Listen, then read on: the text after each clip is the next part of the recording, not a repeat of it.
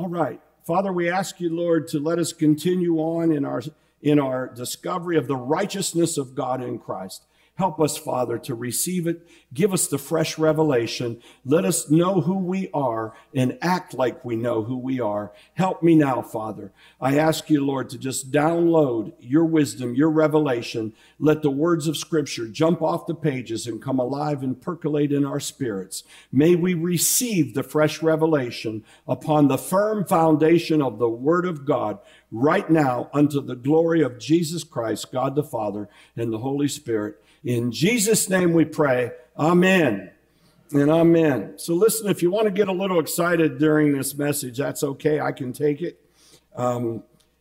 You put a demand on me, I respond to stuff like that. So hoots, hollers, jumps, hips, whatever you want to give, that's all right.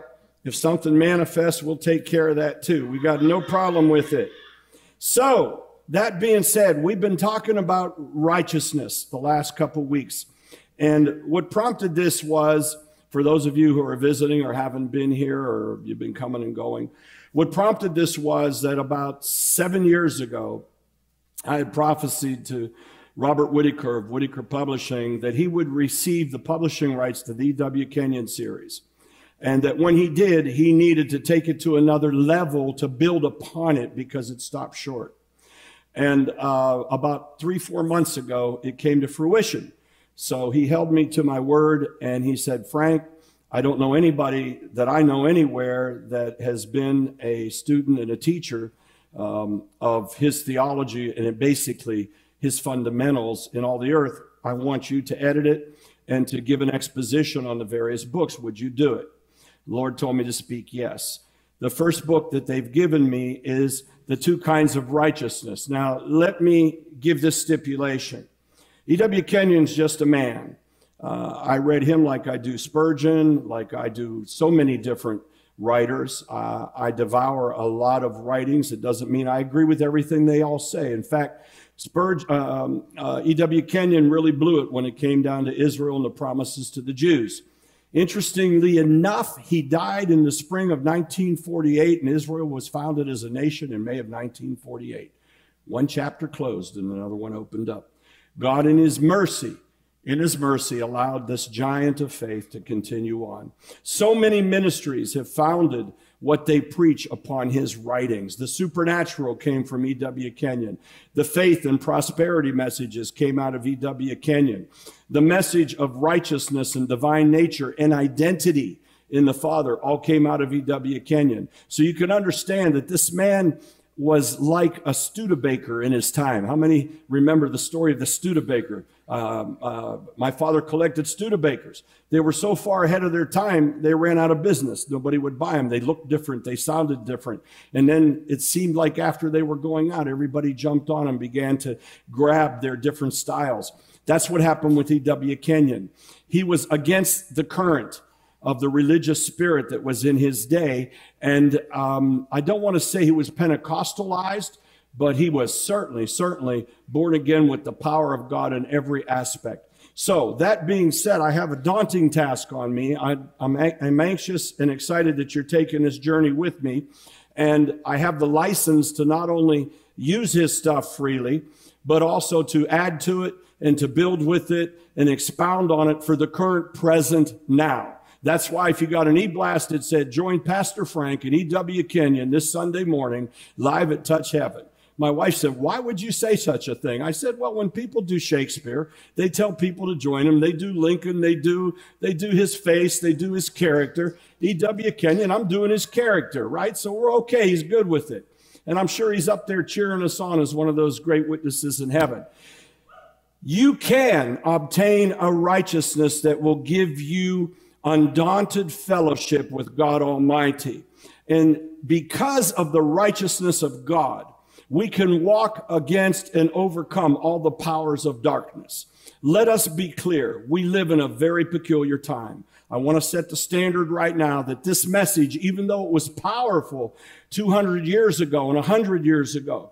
And even though it was released in the Holy Scriptures, embellished by Paul and all of the prophets and Jesus himself and the disciples and the apostles, never more has the church needed to wake up and understand who we are. We've heard a lot about identity. We've heard a lot about kingdom. We've heard a lot about supernatural. But where we fall short is actually knowing and acting and walking that we are the divine nature of God himself. Peter said that we would partake of his divine nature. That doesn't mean it's like we take a bite of an apple. It means that we are overwhelmed, invaded, and swarmed with the entire nature of God himself. And that nature is the glory of God. The glory is the substance of everything that God imparts into us. And part and parcel of that glory is the righteousness of God. I said last week, it's a fearful thing to dissect the glory of God. Who would dare do such a thing? So we tremble. We tread very lightly and cautiously, because who could analyze God?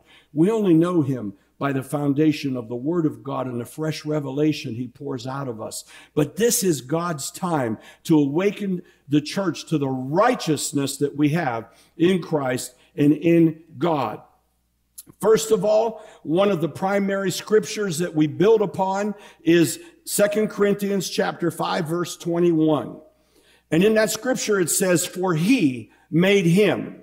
And he's talking about God the Father. "For he, God the Father, made him, Jesus, his son, who knew no sin, to be sin for us, that we might become the righteousness of God in him." Breaking it down, this is a little overview for you. When you break down the words in Greek or Aramaic and then back to the Hebrew roots, made means that it's total. It's not just a likeness. It's not just similar to. It's actually the composite being totally made into what is being said. He was made substantially, the very essence, every part and parcel of him into sin. Into sin. He didn't just stand for sin. He wasn't just an atonement. We'll talk about that before. He was more than an atonement of the blood of bulls and goats. And he was greater than that. But then after he was made sin, who had never sinned, he was then made full, the essence of God, the righteousness of God, so that we might be made the righteousness of God. If that is true, I've got great news for you today. You do not have a sin nature inside of you. You don't? You say, "But Pastor, sometimes I stumble, sometimes I fall. I have fears." That is a sin consciousness trying to come back into the spirit that it doesn't belong in. You are the righteousness of God in Christ. And if you are the righteousness of God in Christ, and if God is who he says he is, and if the prayer of Jesus was answered by God the Father, which has been testified to because he was raised from the dead, then this is what he said in John 17. He said, "Father, I pray that you make them one, even as we are one." How one is God? God is all one. Is there anything left out in what God is? No. Is that exchange between Jesus and the Father and Jesus, is it part and parcel? It's the fullness of the Godhead. Every part and parcel of the essence of the glory of God. And he says, "I pray that you be in me and you, that we be in them, and the glory that you have given me, I give them, that they may be one." That glory is the substance of God, and you have it. I want you to turn to somebody, I don't care who it is, and say, "I have all the glory." Now, I've got great news for you. All of us who used to chase around all over the world to go to glory meetings, gold dust, gold teeth, little things happening. That's just a manifestation of glory. That's not the glory. The glory is in you. You don't need to run anywhere. You need to activate the glory of God that's inside of you. I don't want gold dust. That's just the wind blowing as the angels come by. I want the glory of God activated, percolating, moving, demonstrating in every aspect of my life every day. And I want it for you too. But we have to activate it and walk with it. It starts knowing it here, and it starts confessing it here, and then it starts to act here.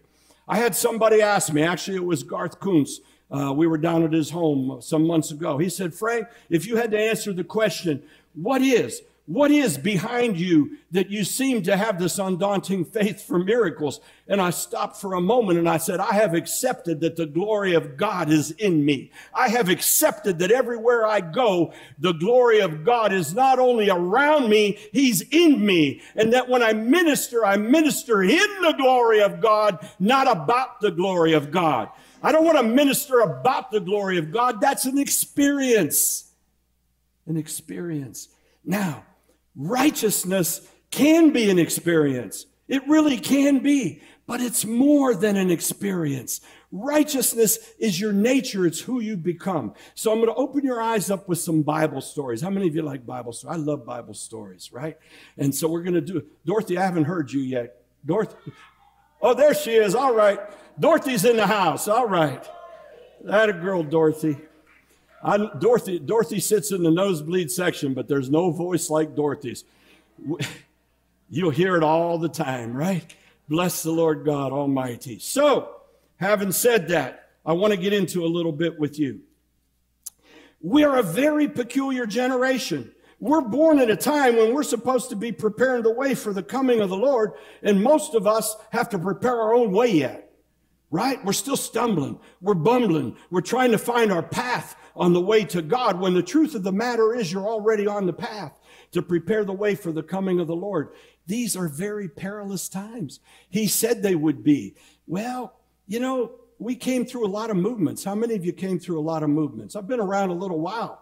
And, you know, I've been through some stuff. I've been to Toronto. I've seen the stuff that's come by. I mean, when I first got saved and I didn't have any clue about any of this eschatology stuff about, you know, it was being Pentecostally taught. I understood the prophets. I knew the prophets and the Torah from my Jewish background, but I didn't know the rest of it. And I remember the first time I was in a church and everybody was doing, "Go fly away, Lord Jesus." And it sounded good. It felt good.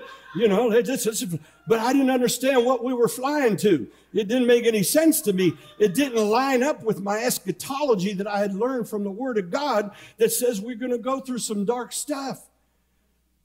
Isaiah, behold, gross darkness has covered the earth, but the glory of the Lord has risen upon thee.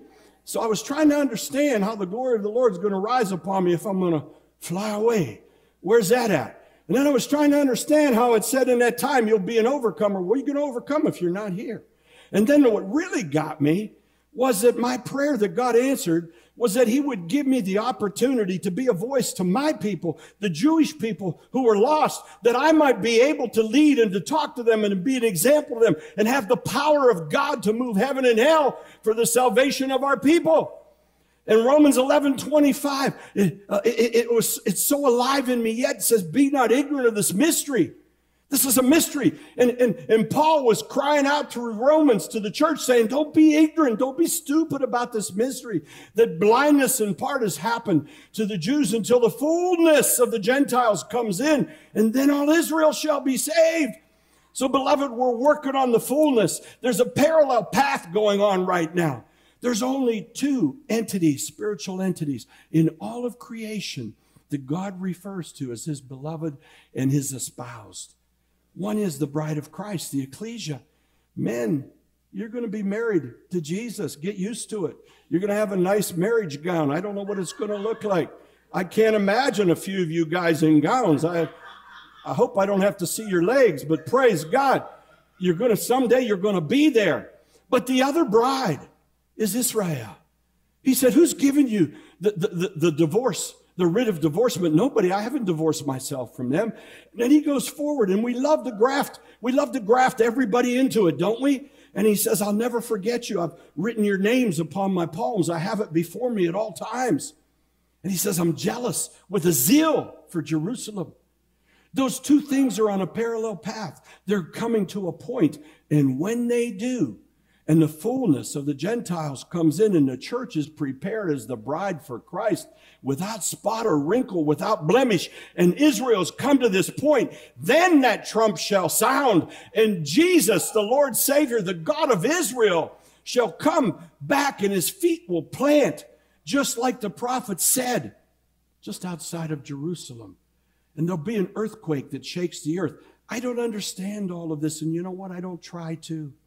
I know what my job is. It's to prepare the way for the coming of the Lord. We live in perilous times. Listen to this morning as I was praying and asking the Lord. I said, Lord, I don't want to scare anybody today. I really just want to go with righteousness. He said, son, if people don't understand the time we live in, they will not be motivated to do what they need to do. He said, so please emphasize it again and again and again. He said, we are called to be watchmen. Watchmen shout it out. Watchmen don't sit on the wall and just wait until trouble comes and then shout. Watchmen look way, way out, and they alarm everybody so they can get prepared. In the letter from Paul in Timothy, 2 Timothy, chapter 3, verse 1. This know also, 2 Timothy 3:1, that in the last days perilous times shall come. Beloved, are we in the last days? If you don't know that, let me tell you, we are in the last days. How do I know we're in the last days? Because 95% of the prophetic word of God has been fulfilled. And he's put it on a pause. And it's accelerating and things are happening. And the metric that really told us where we stood in was when Israel became a nation. The prophet said, who will believe the report of the Lord that a nation will be born in a single day? It was the only nation that all of the nations, the only time that the United Nations was in unanimous agreement about Israel was when it was formed as a country. And then what came alive in Revelation chapter 11, it said that this woman, Israel, was born, and she began to give birth to the people of Israel from all over the earth. And they were being called forth to this area. And as fast as they were being born, the enemy was trying to swallow them up and kill them. Every time God is about to move here on the earth, there is an attempt to kill the Jewish people. Every time. Every time we came out of World War II, Hitler thought he had it. He thought he had the final solution. And we know it was terrible. But God paused and stopped, even after all that horror, and a nation was born. I want to give you some statistics. Something's happening in Israel. The fullness of the Gentiles is coming in. Something's happening. 25% of the millennials in Israel right now, in the latest Jerusalem Post poll, said they believe that Jesus is the Messiah. 25% of the millennials. Come on now. I got the Holy Ghost bumps. Woo! Go. Maybe if we go like this instead, something else. I don't know. Hey! Something's happening. My hair's not this hair. Don't make fun of this hair. This hair is standing up. Something's happening. For men, we live in perilous times. For men shall be lovers of their own selves. Huh? By the way, when we say men in this church, we're not gender specific. It's male and female. God made man, both male and female. It's a species. The species of men is loving themselves. That's how God looks at this generation right now. Do I need to say more? My Lord, help us. Lovers of their own selves. Covetous. We want things. Give us more things. We don't want to work for things. Give us free things. Take things from him and give them to her. Take things from them and give them to them. Socialism is the answer. Oh, really? Boasters. Wow. Proud people. Blasphemers. Has there ever been more blasphemy publicly broadcast across the four corners of this earth than now? Blaspheming God day in and day out. Disobedient to parents. How come? Yeah. Come on. Help me out. Disobedient to parents. Unthankful. No gratitude for what God gives. How many people actually wake up and just thank God in the morning for another day? Huh? I mean, I have to tell you I do, because I've got myself practiced into that. I'm being honest with you. You know, I just wake up and I'm rubbing my eyes and I'm wondering what's going to say. Lord, I want to thank you for this day. I want to thank you for this day. Unthankful. We're unthankful in so many ways. Unholy. Now it would be one thing if we were talking about believers and non-believers, but we're talking also about believers being unholy. Just because somebody got baptized and accepted Jesus Christ doesn't mean that they're committed to a life of holiness. In fact, we've got some elements that say, grace is so strong, you do just whatever you want to do, God will overcome it. Without natural affection. How far do you want to go with that one? Without natural affection. What's natural affection? Affections toward God, number one. Affections towards male and females. Family affections. It's every bit of it. When you read what's said about it, it's every bit of it. And truce breakers. Truce breakers. Truce breakers with God. False accusers. Incontinent. Fierce. Despisers of those that are good. Traitors. Heady. High-minded. Lovers of pleasure more than lovers of God. And people having a form of godliness but denying the power thereof, from such turn away. Well, you see, I don't do too good in the seeker element of the body of Christ these days because I call for the power of God. We raise people up. We get them in the church. We have formulas. We sell ourselves. We have massive screens.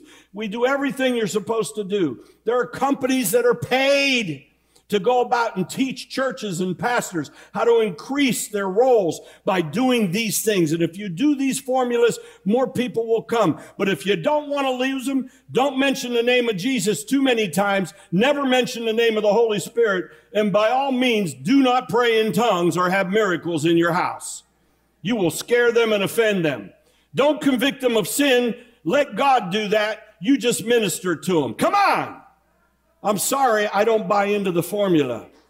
And I'm sorry I don't really care about the numbers. I'm sorry that we need the power of God to overcome in this day. So it's not enough to get people to just make a comment and to say, I believe in Jesus, and to have a radical experience for a moment. And then we love them so much that we don't love them enough to allow them to just flow back into the world. And it's almost unfair to people when we do that. Because it's like sending a soldier out into the war and you don't give them a weapon, or you give them a weapon without bullets in it, or you give them a war plan with no strategy. You'll lose. You'll lose. They'll get killed. They'll get devastated. We're sending people out that say they believe in Jesus Christ. They got a mark on their head now. Huh?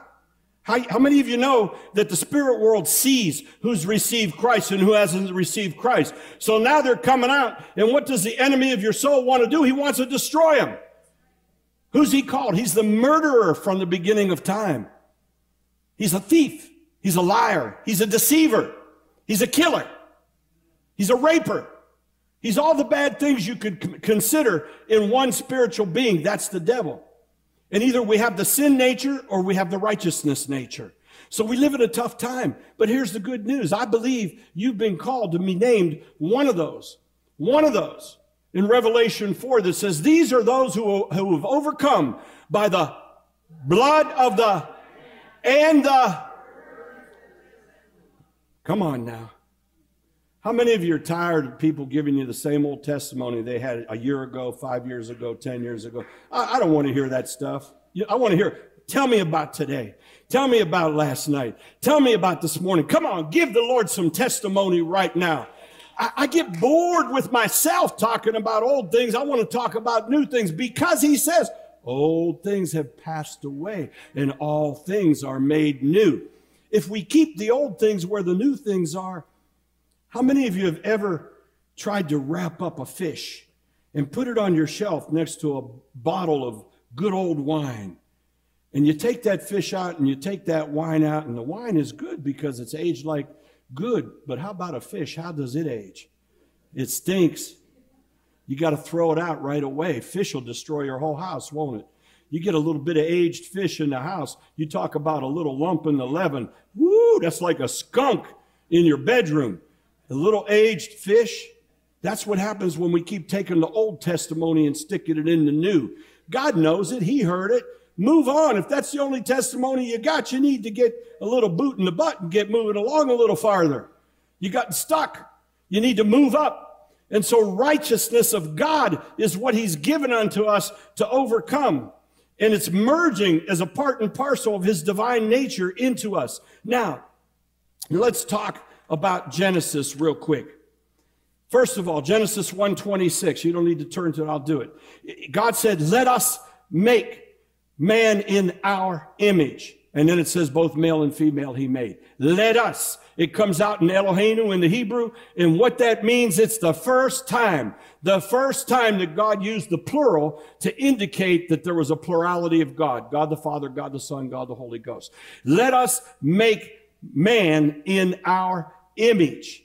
And he says, in our image and likeness, he made them. 2 words, image, likeness. Some will teach you that they're just 2 Hebrew words that really complement each other and mean the same thing. No, God doesn't make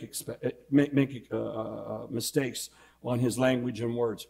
Image is this. The image of God is the 3 persons of God. God the Father, God the Son, God the Holy Ghost. When people were erecting images to false gods, they would erect it in the image of what that God looked like. A bull. How about the Hindus? They got 3 million different gods. The elephant, parts of pieces, all kind of stuff. It's the image of who the God person is. Let us make them in our image. That image is 3 persons, God the Father, God the Son, God the Holy Ghost. Every person born, every human being born is made in the image of 3 persons. The spirit, the soul, and the body. You are 3 personas in one. So that's the image of God. And then he added to that, not just the image, but the likeness. The likeness is not only form, but it's the very substance of who God is. So Adam and Eve were made in the very divine nature of God himself. That divine nature had a quality called righteousness. The righteousness gave Adam and Eve perfect standing with God, perfect peace with God, no fear, the ability at all times and all places to have a relationship with the Father and to be a child of God. That's what the righteousness did. That's why a human being is so unique in the creation of God, unlike an animal or anything else. And because of that, the human being has the quality to be able to be spiritual. Animals don't. I'm sorry, just going to tell you. Only a human being has the quality to be spiritual. There's nothing else that God has created on earth but human beings. I'm talking about creature creations, not spirits. Human beings have the quality of being spiritual like God is, made in the likeness. Now, having laid that foundation, I'm moving along pretty good here. God declares as a foundational law of the relationship with Adam and Eve this law. Let's go to Genesis chapter 2, verses 15 through 17. And it reads, Then the Lord God took the man and put him in the Garden of Eden to tend and keep it. And the Lord God commanded the man, saying, Of every tree of the garden you may freely eat, but the tree of the knowledge of good and evil you shall not eat. For in the day that you eat of it, you shall surely die. Now, you see, Adam and Eve weren't created with a concept of death. They were created to live forever. They were created with eternal life, even as you are. Your soul, your spirit shall live eternally. It's just a matter whether it's alive or dead for the ones who believe in Christ and don't believe in him. There is eternal life, and there's eternal death, and there's eternal life. They had no concept of death. They didn't understand what he meant, that you would die. But the subtle serpent, Satan, understood it, didn't he? And we see in Genesis chapter 3, verse 4, the serpent said to the woman, You will not surely die. For God knows, verse 5, that in the day you eat of it, your eyes will be opened. And look at this, you will be like God. Likeness, like God. They already had the likeness of God. Now he was trying to deviate and to make dysfunctional their righteousness. We get a clue. The enemy of your soul constantly attacks your righteousness. He wants to put you in a place of sin consciousness, a place where you're more enamored, more overcome with your sin than you are with the righteousness of God that you are. And when that happens, fears come in. We get afraid. Or when it comes in, we lose faith. Or when it comes in, we become double-minded. Or when it comes in, we begin to stick our toes in the water of evil and just to taste it and see what it's like a little bit. And the lust of the flesh begins to crawl up and to percolate inside of us because the sin consciousness wants to overcome the righteousness of God that's in us.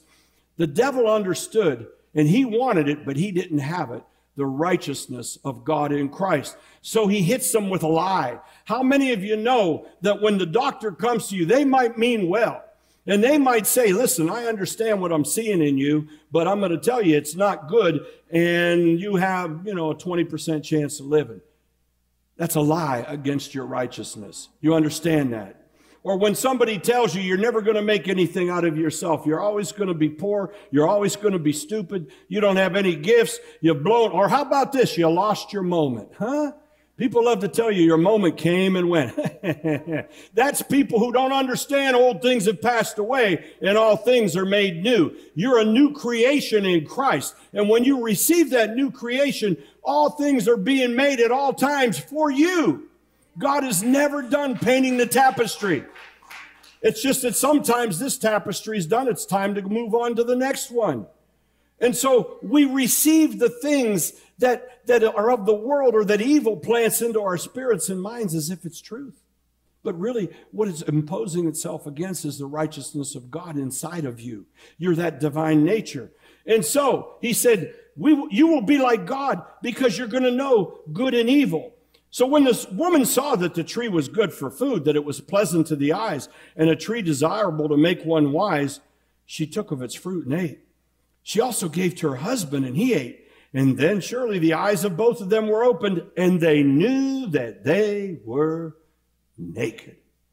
My, oh my, they knew that that word didn't exist till then. You understand that? There was no such thing as naked because they'd been created in the image of God. God isn't naked. God is clothed in majesty and glory. His righteousness is a cloak of goodness. His headpiece is the crown of life. At his feet, we see the ability to tread upon serpents and to go wherever you need to go. His arms are outstretched around the four corners of the universe and even there beyond. That's God. God isn't naked. Man wasn't created to be naked. But for the first time, their eyes were opened and they saw that they were naked. And they sewed fig leaves together. I found that to be very interesting that they sewed fig leaves to be together. First of all, that's the first understanding we have of somebody sewing in the Bible. So some of you women who like to sew, some of you men who like to sew. I'm not very good at it. The only thing I ever sewed up was my German Shepherd's cuts and thing when he came in all beat up from wild animals and sewing. What did they sew with? Did you ever think about that? They sewed fig leaves together. With what? Probably a stick. They found a strain of something that was strong. They tied it through. They never had to sew anything before. You understand that? So now they first became sewers. What was the first thing they did? Was they resorted to a tactic they didn't know that wasn't true, tried and tested. They went to a fabric that didn't work. Leaves. What happens to leaves? They dry up. They crumble. Whoop! A visual. What do you want me to give you? Those leaves don't last too long. Hey! Leaves aren't covering too much. They went to leaves. The leaves were made by their own efforts, and those efforts decayed. Those efforts didn't have any life to them. Those efforts had a short lifeline to them. Those efforts, they were sewing dead fig leaves on a dead body, a naked body. And that's what we try to do with the systems of the world today, don't we? We want to solve people's problems with counseling, but don't mention God. You know, the AAA founded itself and delivered so many people because of the faith in God and Jesus Christ. Then it began to dilute, and they got to a higher power, and I don't even know where they are now. I have no clue. And that's a nice kumbaya. Let's all get together and kumbaya and confess what you were and blah, blah, blah, blah. Hey! The power of God within you overcomes everything. Jesus is the name that's above all names. I'm okay if that's a step to get somewhere, but get out of there and keep on moving in God. Move onward and upward in the things of Jesus Christ. If we stick in the old becomes our new, and then our new can't become the new that it's supposed to be. We need to move on. the solutions of the earth is to sow fig leaves over your situations. I mean, I grew up in a family where we were taught nothing goes outside the house. And I would be horrified when I'd hear things that were outside the house, like divorce, and people running away from their parents, and all the situations that were happening that weren't endemic back in the 50s and the early 60s. That kind of stuff wasn't really popularized, but yet it was happening all over the place. But you kept it in. So in our house, we sewed fig leaves over it like it wasn't real, like it wasn't happening, until all of a sudden those fig leaves blew off.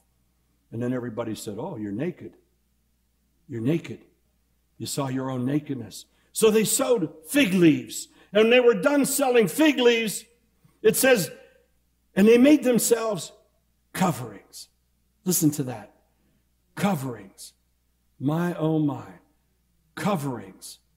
Jesus is not a covering. Jesus cleanses the sins.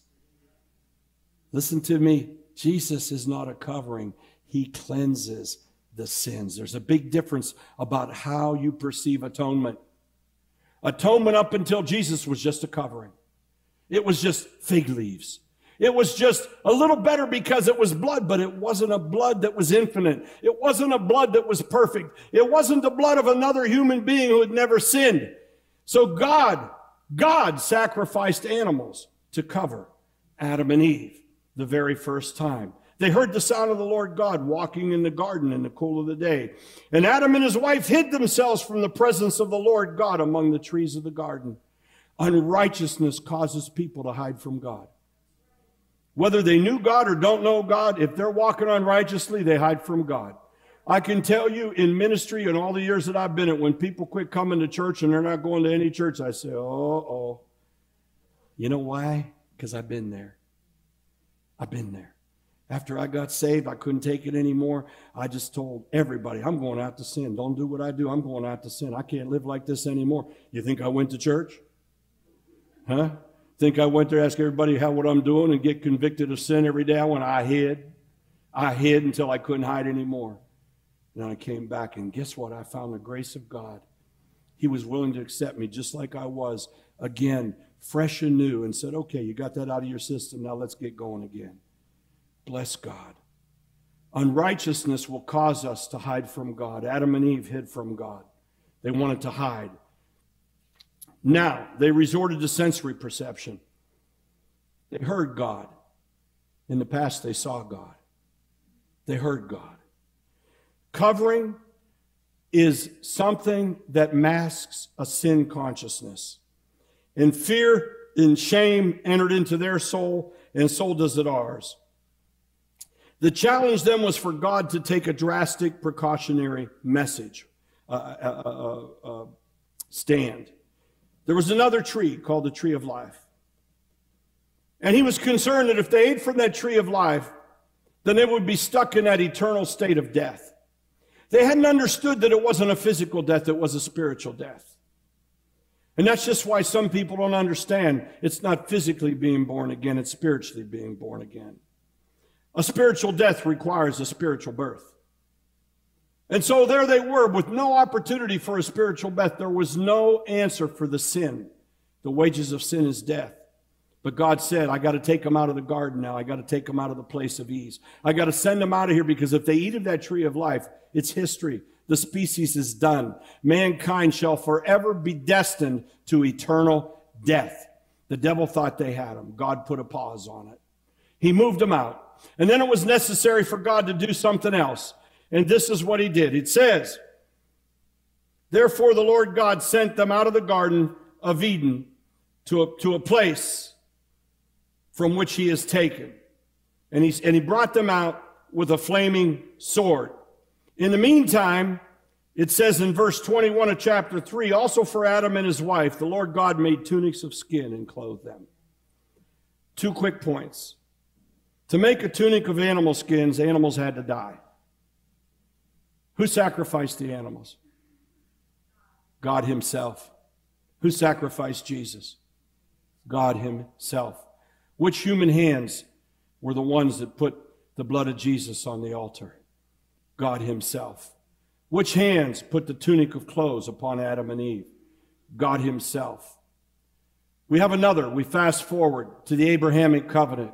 I don't have time to read it to you, just accept it from me. The Abrahamic covenant is the foundation of God's blessings upon the church today. We are the benefactors of the Abrahamic covenant. And it's a covenant of righteousness. It says that God accounted unto Abram righteousness. And because he did, he gave him promises. So God was trying to build upon righteousness to get back to a family that was receiving the divine nature of righteousness. The whole story is about the righteousness of God. And when he took Abram to it, and Abram had to prepare the sacrifices, it said he cut them in half and put them equally on the side, and then God did an amazing thing. He put him in a deep sleep. And it describes the deep sleep as being horror. He was put in a place of darkness. What I believe Abraham saw was separation from God. I believe God put Abraham in a place because he was walking with God and was practicing righteousness. He put him in a place as the father of the Abrahamic covenant where he saw the horror of what happens when you're not covered in righteousness. And Abraham so much to do with the covenant that God just put him to sleep at that point. And it says the fire of God walked between the sacrifices. And when Abraham woke, the covenant was done. A covenant that God made with himself for Abraham. Fast forward to Jesus Christ. God made a covenant with Jesus Christ for you and I for righteousness. Thank God our hands didn't touch the blood. Thank God that it wasn't one of us who couldn't be sinless. Thank God it's not one of us who could let us down and change the rules and the laws in the divine order. It was Jesus Christ himself. And so we see all the way back from Adam and Eve that they had lost their righteous nature all the way back up to Christ. He was made sin who knew no sin, that you might be made the righteousness of God in Christ Jesus. It's all about the righteousness of God. Once again, when you come in to the knowledge and into the actual substance of the glory of God inside of you as you're born again and confess Jesus Christ with faith, you have been restored to a nature, a divine nature of righteousness. Now, I want to give you another step. The place that you're at is better than where Adam was before he fell. Why do you think? Because you know good and evil, and you're still righteous. You're more like God than Adam was. God knows good and evil. Come on. You can buy into that thing that, God only performs good. Well, I know what my scriptures say. He says, I'm the God who does good and evil. What are you saying, Pastor Frank? I'm saying that I don't believe that the devil is sovereign over my life one iota. I believe that if God needs to correct me, it's by God. I believe that if something happens in my life, it's by God. I am not going to worship the devil and give him a foothold in my life and say he's sovereign over anything. There's one sovereign in our lives when you accept Jesus Christ, and it's Jesus Christ. God doesn't need to tell the devil, like he asked for permission with Job, to correct his son Frank. I'll submit myself to God, but I will not submit myself to that devil. There's only one name that's a spiritual name that I don't capitalize, and his name is Satan. I always write it with a little s. There's only one person that I will not give credit for anything in the earth, and that is him. There's only one entity in all of creation that I'm allowed to say I hate, and that's who he is. I hate him. I hate everything he stands for. He's a murderer. He's a rebellious murderer. He's here to bring death. I hate him, and I can't wait till he's chained up and gone. I will not give him a foothold in my life. It is God. And that is why you are such a powerful person, because you know good and evil. And because you know good and evil, you have overcome evil by the blood of the Lamb and the word of your testimony. And because you overcome, you can not only shake heaven, but you can shake hell. The gates of hell cannot prevail against you because you know all about evil. You know what it is, you know what to do, and you have made a free choice to say, get out of here. in Jesus' name. And then we get a safety net. Oh, bless God. He knows, like Adam, we're going to stumble and mumble and fumble, and we're walking around and we stumble over this. And Jesus puts his arms out and he catches us. And he gives us that little 1 John 1:9 pill. If we confess our sins, he is faithful and just to forgive us. That's simple. It's too simple to believe because it's not religious. People want to sow fig leaves, so we have a part of it. God says, no, I've done more than cover you. He said, I've cleansed you.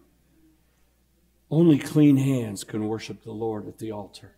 Only righteousness can come before God. We're never going to be good enough or right enough. You're never going to attend enough church services. You're never going to go to enough masses. You're never going to be able to say enough Torah. You're never going to have to memorize enough scripture. You're never going to do enough good things to get right before God. Thank God all you need to do is faith and confess Jesus Christ is Lord, and then walk in him. And you know what? It takes a while to get your walk down. It takes a while. I wish I could do it. I don't look good at it. I remember once I saw a music video, and it was ZZ Top. And they were walking around behind each other like this. And they were in perfect order with the long beards. And I said, man, that's a nice walk. But they were walking. We need to walk. We need to walk with it. We need to put our feet one in front of the other and realize that it says, the Lord perfectly orders the steps of the righteous man. So even when you think you're going the wrong place, just keep going. Stop. Let the Lord step you. But go. Go, go, go. Don't stop. Keep moving in God. He's faithful and just because of Jesus Christ. I'm going to close with this. From the time that Adam fell until Jesus hung on the cross, God had been covering sin with the blood of bulls and goats. Leviticus 17:11 tells us the life of the flesh is in the blood. And therein it says, make atonement for your souls upon the altar.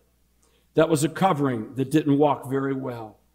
Contrast this to this, and I want to put it up on the screen, 1 John 1:7. But if we walk in the light, as he is in the light, we have fellowship with one another, and the blood of Jesus Christ, his Son, cleanses us from all sin. When that moment happens, sin consciousness no longer has a hold on you. All the bonds break. It may try to come back upon you. You need to not receive it. And the way you do that is by understanding the Word of God and speaking the Word of God, eating the Word of God, living the Word of God. His Word shall be a lamp unto your feet and a light unto your path. He will help you to go to the places that you need to go, but you need to take in the Word of God. And then we need to act and walk on the Word of God. I have good news for everybody here and who's watching us online or who will watch this wherever and whenever on the four corners of the earth. And that is this. Nothing can separate you from the love of Christ once you're in him. Nothing. Nothing, nada, anywhere, anytime, any place. Nothing can separate you from the love of Christ. That's a safety net, isn't it? Come on. Somebody say it with me. Nothing can separate me from the love of Christ. Say it one more time. Nothing can separate me from the love of Christ.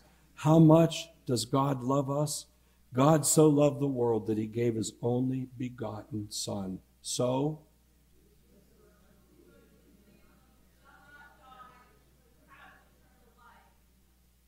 that whomsoever believes him shall not die. What kind of death? Spiritual death. What kind of life? Spiritual life. Both are eternal. Choose this day whom we shall serve. Amen. I'd like every head bowed and every eye closed. And I'd like you to consider this as an opportunity if you're here or if you're online. I'd like you to say, you know, Pastor, I believe what you said today. And if I do, I want to commit my life to Christ. Or if I've stumbled and walked away, then I want to get back. It's very simple. It's just a statement of prayer and faith. Every head bowed, every eye closed. I'd like you to just pray with me right now. Just repeat after me. Father, I believe in Jesus Christ. He is Lord. He's my Savior. I thank you, Lord, that you gave him to be my sin. I thank you, Lord, that he died on a cross for sins he didn't do. He descended into hell, and he paid the just price for my own sins. He resurrected, and then he ascended into heaven. And by his blood, my sins are cleansed. Forgive me, Lord, for all of my sins. Keep me strong. Help me to learn to walk in your way. And thank you that your love holds me forever. Never let me go. And help me to hold on to you. Jesus, you are my Lord. And you are my Savior. And I pray in your name. Amen. If you've said that prayer today, I want to welcome you into the family of God. The Father sent his Son so that he could have a family without end, that he could redeem his sonship, his sons and daughters, and that he could reclaim his eternal creation in his image and in his likeness. But everything that drives what the Father does is his love that we can't explain. It's a love that's beyond words. It's a love that's beyond feelings. It's a love that surpasses anything you can ever know. And I just encourage you this way. Continue to worship.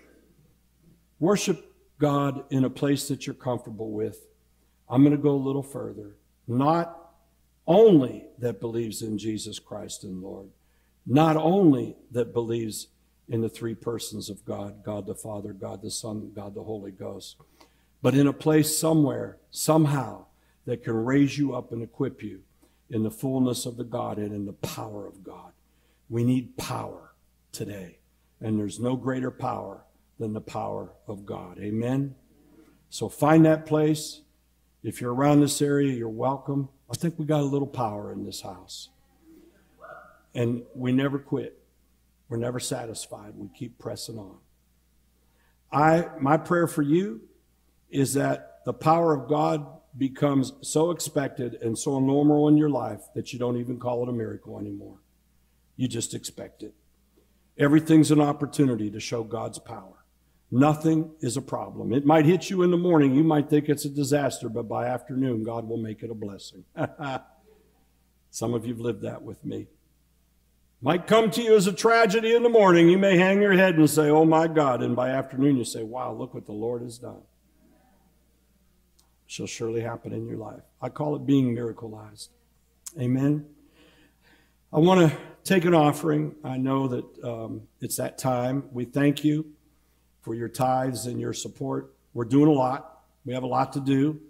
We've been getting the house of God in order. Some of you who are away and came back, you probably saw some new things, and we're not done. We got some more things to do, but we always will have more things to do. We need to be more active in the four corners of the earth with the people that we help. And we want to be more active. And we also want to open up the altar when we're done to pray for you and to pray for your needs. And we will do that personally here in the house with you. Before we do that, I want to pray for you where you're at if you're in need of a miracle or a blessing for God. I'm receiving some things that I want to share before we go and open up the altar. I'm seeing some things in the Spirit that God wants to touch and heal. So thank you for your tithe. Thank you for your offering. Why do we tithe? Because we can and we should. What does God do? He blesses it. God blesses tithe. It's honoring God. So we do that, and we thank God for the ability to do that whenever and however that we can in Jesus' name. If you're online, and you'd like to help tithe into this ministry, if we're your home church or otherwise, as God puts it on your heart, you can just go online and donate. If you're using a credit card, then and you're in this house, and just put your credit card in the basket. Hello. And when you're all done with it, we'll send it back to you. My wife says, no, I can't do that. All right. We won't do that. All right, put a blank check in there and just sign it. Nope, she says we can't do that. How about an IOU, honey? Can they put an IOU in there? They can? All right. Put an IOU in there for $1 million, will you please? No? See what she does to me. She just won't let me do anything. What are you laughing about? Bless the Lord. Bless you. We got it? Father, I want to pray over this offering. Thank you, Lord, for that which we've been able to offer up to you. Thank you for the giver and the one who couldn't give. Bless them equally in all things, Father. And we ask you to receive it and, Father, to multiply it and to allow us to be good stewards of everything that you've given us. In Jesus' name, amen. There's somebody in here that I see, I don't know what else to call it. It's like a compression of the spine. I see the spine's compressed. Something's there. I don't know. I'm not a spine doctor. That's you? Just stand right where you are. You don't need to come up. I don't need to touch you. Father, touch them and heal them right now in Jesus' name. Touch them and heal them right now in Jesus' name. Sha sako yitara. Do it, Father, not by power, not by might, but by your Spirit. I see something behind an eye, and the eye I'm seeing is a right eye, and it's pressure. And that pressure is not only causing a discomfort and a problem to see, but you've just very recently, you received a bad diagnosis about it. God says he's going to heal that right now. Who is that? Put your hand up. That's you, Dawn? Touch and heal that eye right now, Lord, in Jesus' name. Touch and heal it, Lord. Right now, in Jesus' name. We dissipate that pressure, and we thank you, Lord, for perfect healing right now, in Jesus' name. This is a peculiar one. I don't know if it's online or here. Boy, I have the Holy Spirit all over me. It's about taste buds. Somebody's having a problem with taste buds, and your taste buds were damaged, or they're just not working right. Something's wrong with taste buds. Is that anybody in here? Taste buds? If that's you online, I want you to get a hold of us and let me know that's you. Right now, in fact, I believe it's because of some medical treatments you've had, and it's destroying your taste buds. And God says he wants to restore that to you, but it's bigger than that. It's a complete healing in Jesus' name. And the taste buds are the first thing you're going to have come back right now, so that your faith will increase and you'll know that God is moving in your heart and in your life.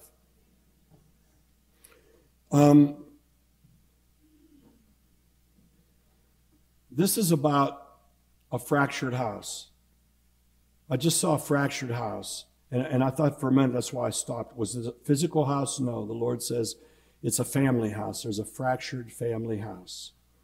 And the fracture is going through that house right now, and you're terrified, and your heart's broken.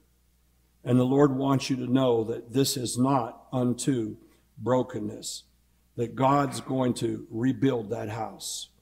But first, he's stripping it down. First, he's stripping it down because he doesn't want to build it back on the same foundation that it was on. That foundation had slipped. Now, if that's you and you're bold and you want me to pray for you right here, just put your hand up. I see you. Okay. Is there another one? And if you're online, I want to pray for you. Father, we thank you, Lord, that you rebuild that house. Rebuild that house, Father. Let it be a testimony that says, for me and my house, we shall serve the Lord. Let it be of compassion and of peace. Let it be, Father, to where all of the members come back together and are reconciled, Father, and are strong with one another. And let there be forgiveness. Let the roots of bitterness be ripped out, Father.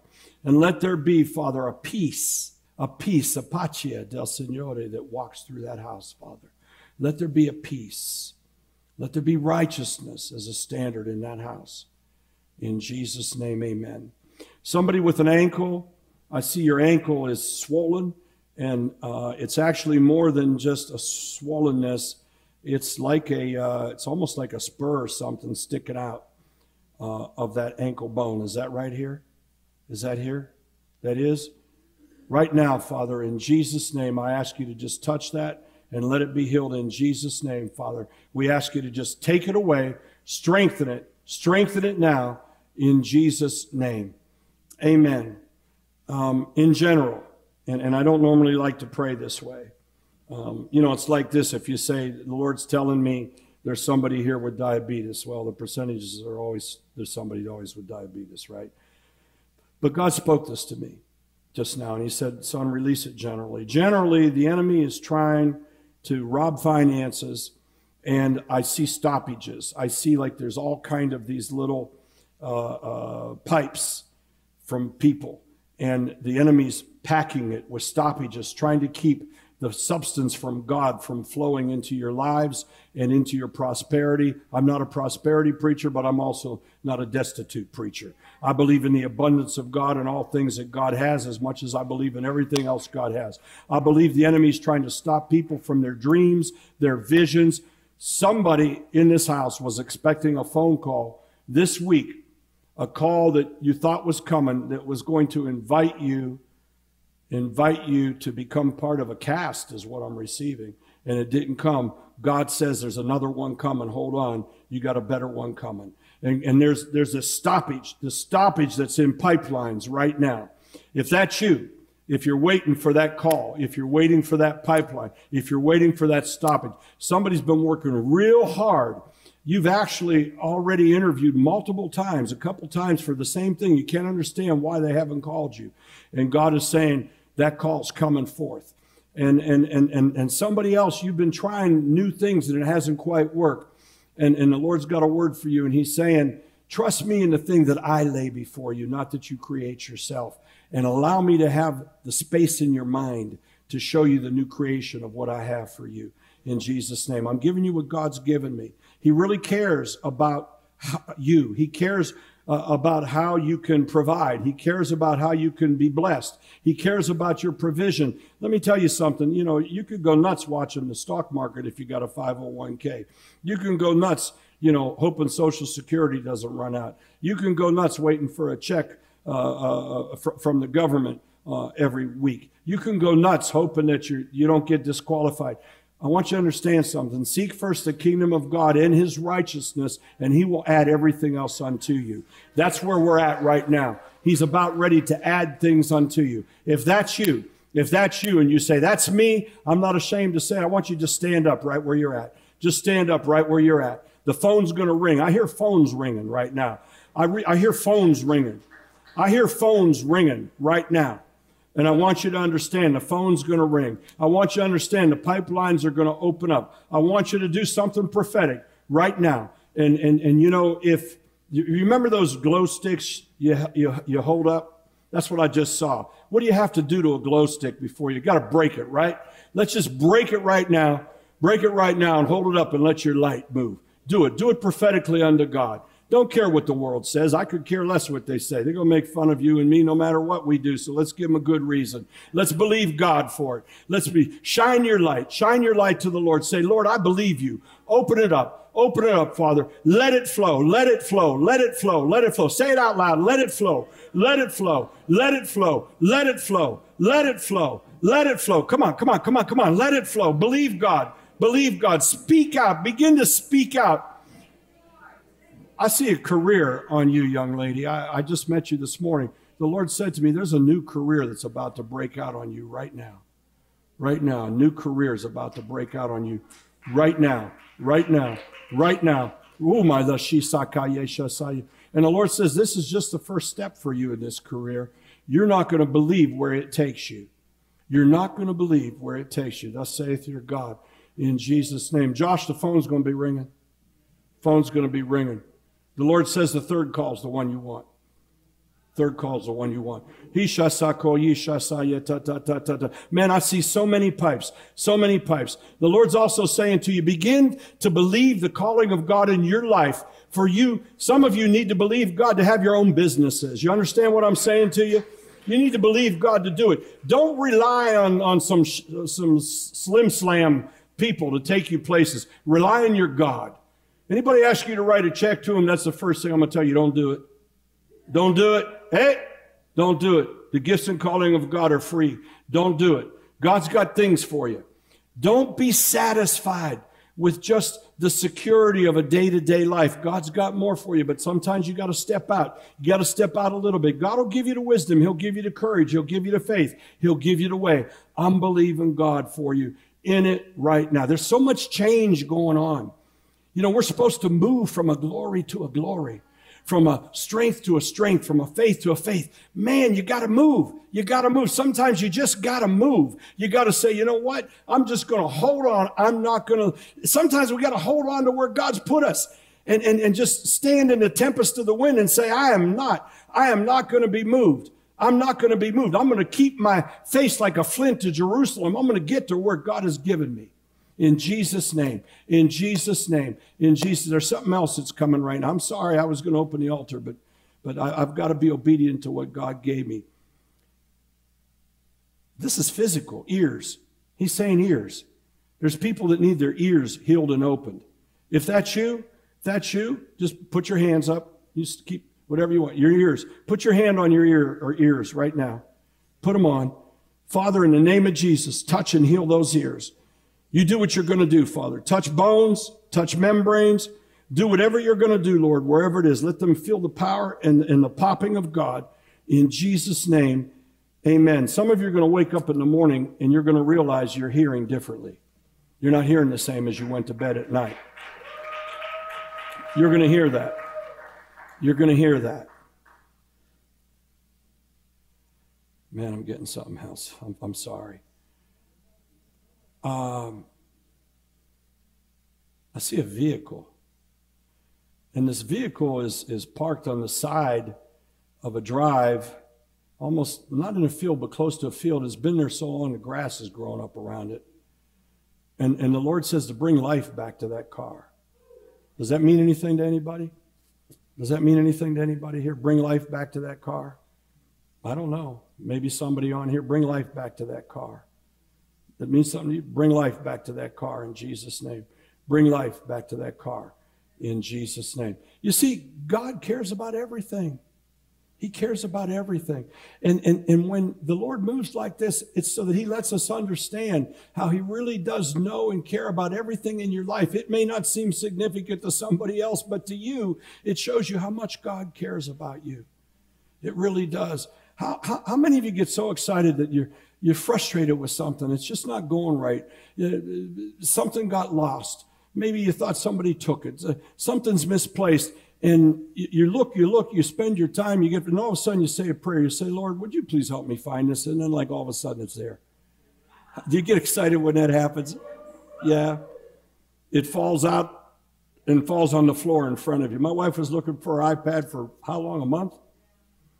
And all of a sudden it fell out.